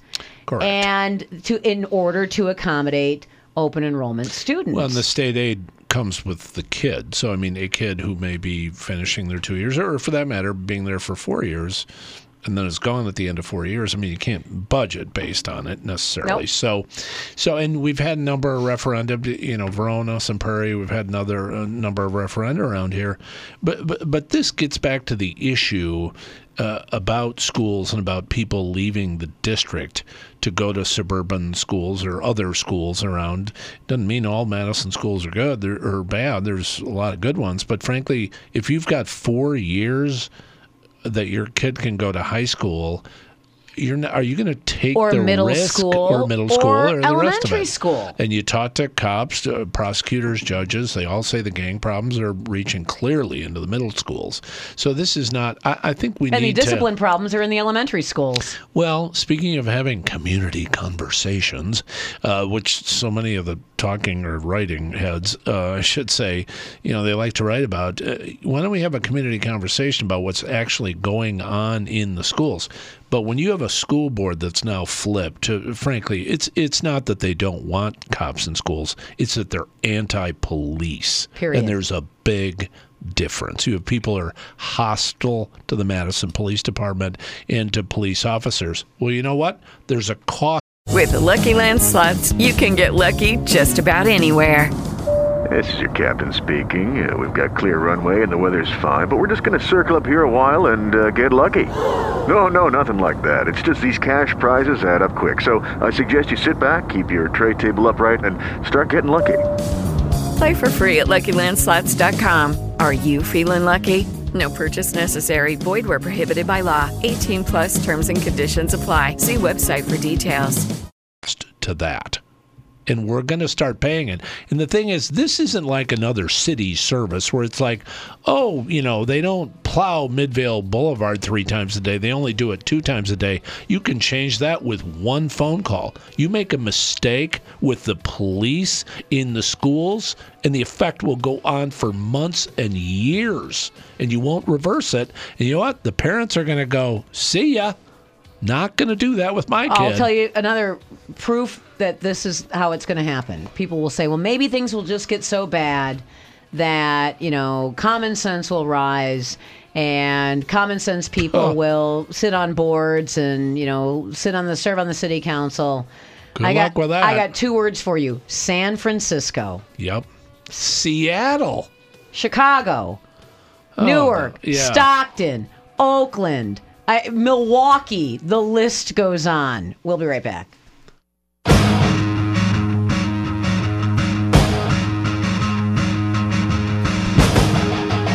right, more on the city. But before we get to more on the city, I do want to, for those of you who didn't get a chance to stop by Monona Terrace on Sunday, there was a cool event. And we'll talk a bit more about how Wisconsin is going to expand its footprint into CBD oil production and CBD product production. Senator Pat Teston is going to join me to talk about some legislation, some bipartisan legislation to that end that he is working on. But I was at the It's Hemp, It's Fine event. It's hemp, it's fine. At Monona Terrace with Tim from Apple Wellness, the healthy place. Oh, he's a good guy. And so, actually, they're now going to call it the Healthy Place Apple Wellness. Eventually, they're going to eventually transition just because they don't want to run into the wall of, Apple. But they are still Apple Wellness, the Healthy Place. So, Tim from Apple Wellness, the Healthy Place, put this on. This was his event. And then he invited a whole bunch of vendors to participate in this. So, there was CBD caramel. It was so good. CBD coffee. Barriques makes a CBD coffee. There was CBD beer. Oh my! There was cocktails. They were mixing up cocktails, but they were also Any whiskey? I don't know. I don't know if there's a whiskey cocktail. They're cocktails, and you infuse it. It was an infusion cocktail, so it was basic whiskey. It wasn't like whiskey with CBD already in it. It was whiskey, and then the CBD was infused into it. They were very tasty cocktails, I must say. But then balms and different types of products out there. CBD mania. It really is. And the crowd. I was there on Sunday, and I was feeling just much better. So now, a lot of people. But I brought my sanitizer and so in case tons of people were there. I bet 1,000 people were there. Were you spraying them down, or? I was spraying myself down if I was shaking hands or something like that. Sorry, I missed that. But I was right next to a company called Nasadol, and I've been talking about this product for I've heard a you talk while. about that. Yeah. You know, because I think it's just so remarkable. It's a nasal spray that also has CBD, and I use it for my flare-ups of acute nerve pain in my neck. So, of course, what do? I walk over there and I say, oh, my gosh, I use your product all the time. I had no idea they were from Verona, Wisconsin. They make it in Verona? They make it in Verona, Wisconsin. They make Nasadol in Verona? Yeah, it's a Verona, Wisconsin company. I didn't know It was that. developed by a MD in Verona. He said his son gave him the idea. He had previously developed some of his own nasal spray he was using for young children who, typically some of the stuff you can buy over the counter is very, very harsh. Yeah. So he kind of already knew about the way to process a product like that. And then they worked on it. They researched it to make sure that it was water soluble and delivered effectively. And then Nasadol came out of that. And I wanted to throw them some love because they were chatting them up while I was standing right next to it. We were signing folks up for Brewers tickets.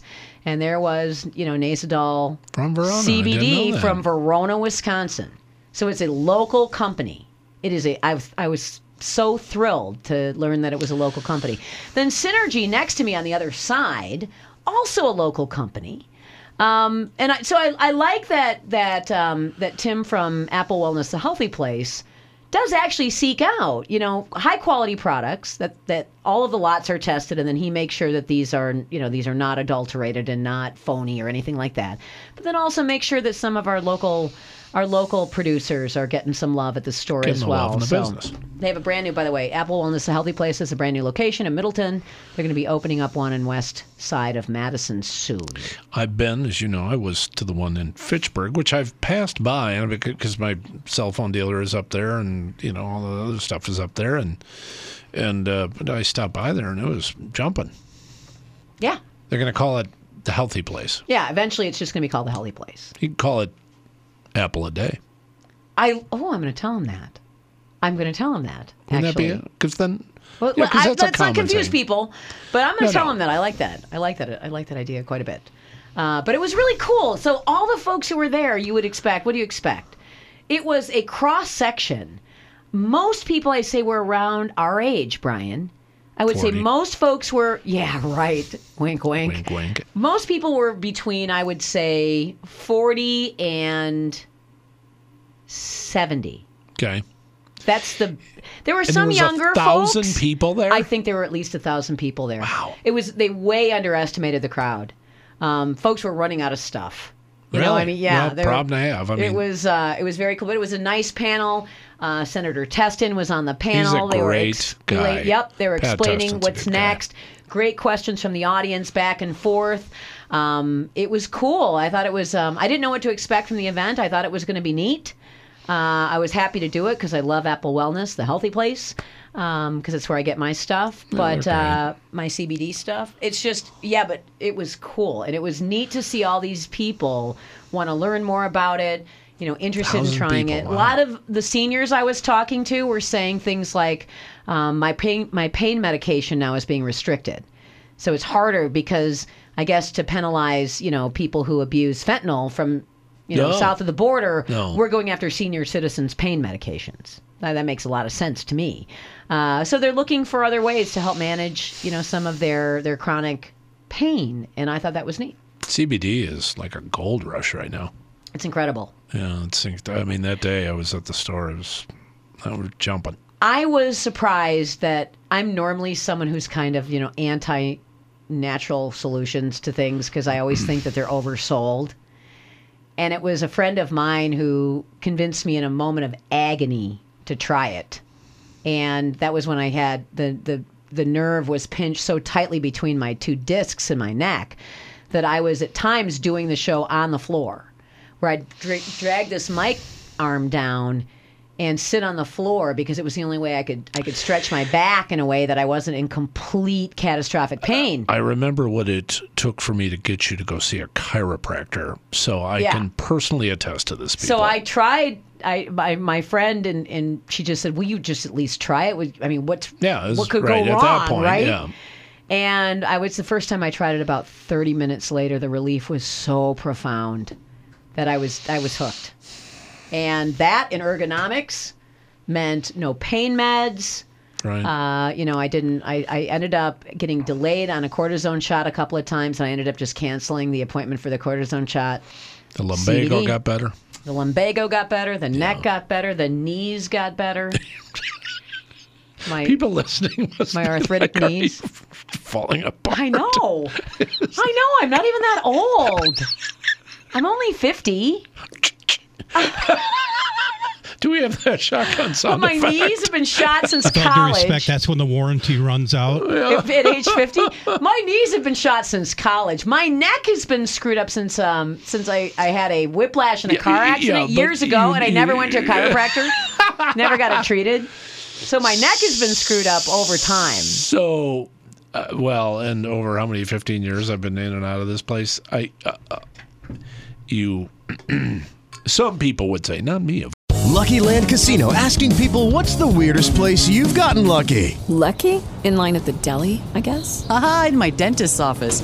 More than once, actually. Do I have to say? Yes, you do. In the car before my kids' PTA meeting. Really? Yes. Excuse me, what's the weirdest place you've gotten lucky? I never win and tell. Well, there you have it. You can get lucky anywhere, playing at LuckyLandSlots.com. Play for free right now. Are you feeling lucky? No purchase necessary. Void where prohibited by law. 18+. Terms and conditions apply. See website for details. Of course. But some people would say fits of hypochondria Occasionally come upon you. I don't inflict it on other people. I don't inflict it on other people. That's true. I'm not saying you did, but let's just say, my rule of thumb for all these years has been she walks into the studio with a headache and she leaves with brain cancer. She leaves with a tumor. By the end of I have a girlfriend who will text me. I'll say, I think I twisted my ankle, and she'll text me back and she'll say ankle cancer. Yeah, it's you're very talented at self. I consult Dr. Google from time to time. I'm not going to lie. Jeez. Well, look at me. I went to a proper doctor on Friday evening, and now I'm thinking, well, I mean, I didn't go to medical school, but I've got Dr. Google here, so of course I know better than the physician.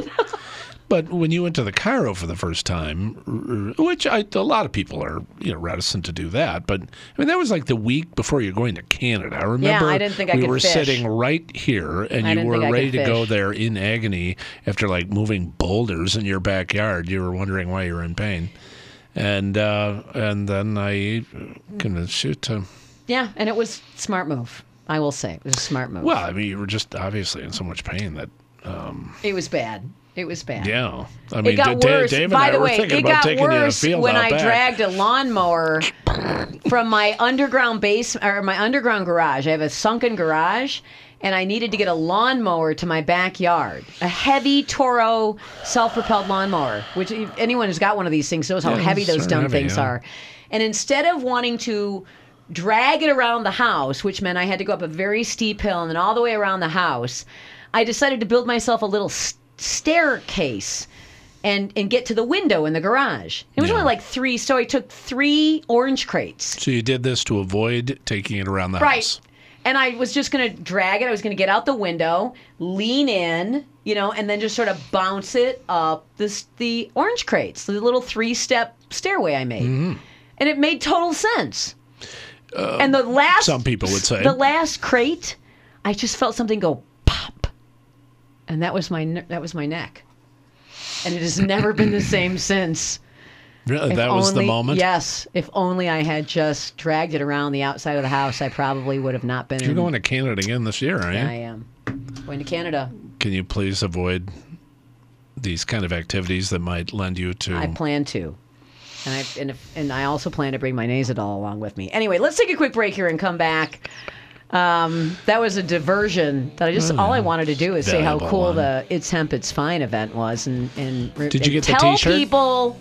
No, I wish I had gotten a t-shirt. Did that would they be have cool. the It's Hemp, It's Fine They t-shirt? did have t-shirts. I should have gotten a t-shirt. Well, maybe they'll throw you one. I mean... Darn it! Now I'm thinking about it. I wish I'd have gotten a t-shirt. I just wanted to remind people, because I've talked about this nasal spray, that it's from Verona, Wisconsin. Yeah, I just think that's so awesome. I didn't even know. I'd never looked at the side of the bottle. It's Verona, Wisconsin. No, hemp, Verona. See? I always pair those two Right? up. Who doesn't? Who doesn't? We'll be right back.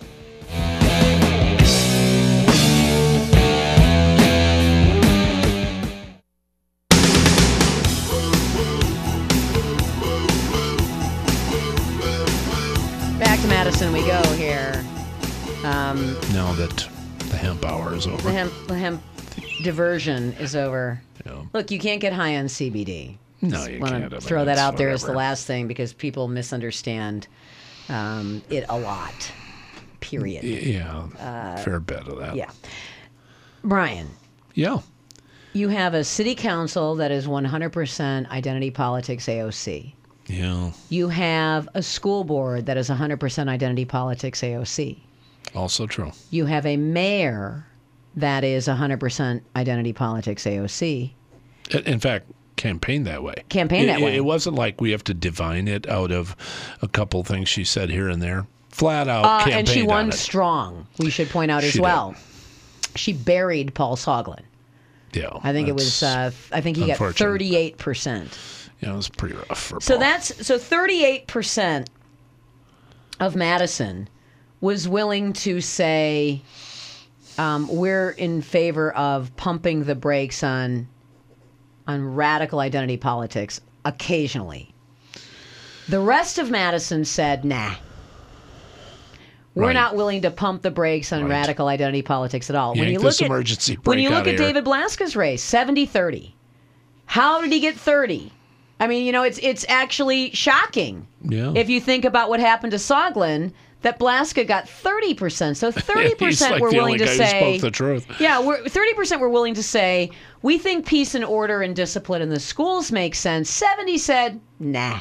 Well, and even to take that a half step farther, Kaleem Kerr, who is nobody's Republican, but he's, had some charter school ideas and things of that nature, had endorsements from more mainstream Democrats in this town rather than whatever. He's black. He's black. And he still lost by 3,000 votes. I mean, what happened in that election, I think there was a message out of Kaleem's race, too. And part of it, and I like Kaleem, and I wish he would have won. But part of the message that came out of Kaleem is you cross these guys once, and they will not let you up off the mat. And he crossed them on his choice, on his charter school idea. Was it the Madison Prep? Madison Prep. He crossed them, and they never took the boot off his throat. They elected somebody who, frankly, is nobody in terms of the, I don't know who she is.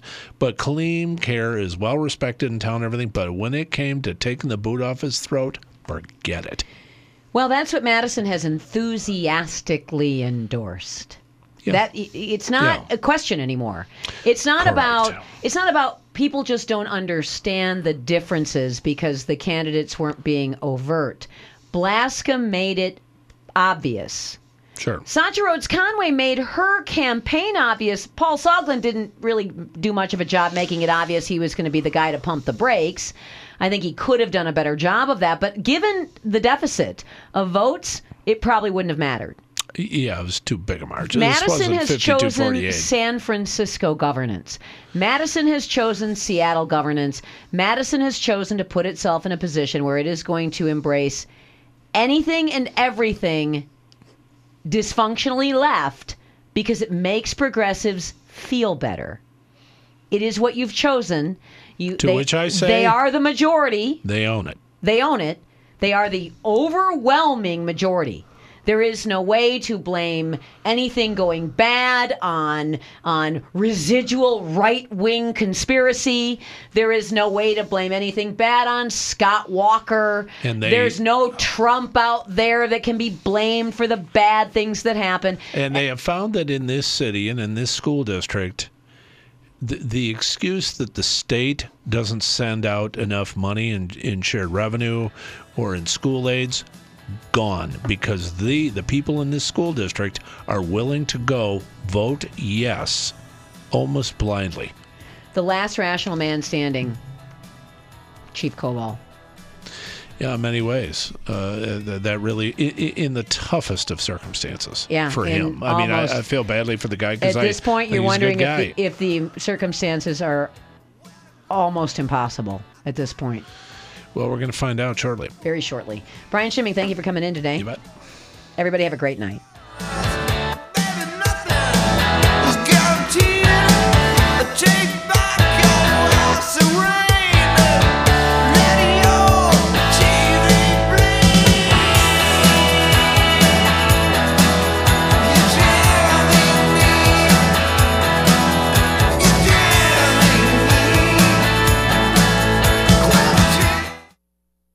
Step into the world of power, loyalty, and luck. I'm gonna make him an offer he can't refuse. With family, cannolis, and spins mean everything. Now, you wanna get mixed up in the family business. Introducing The Godfather at ChumbaCasino.com. Test your luck in the shadowy world of The Godfather slot. Someday, I will call upon you to do a service for me. Play The Godfather, now at ChumbaCasino.com. Welcome to the family. VGW Group. No purchase necessary. Void where prohibited by law. See terms and conditions. 18+.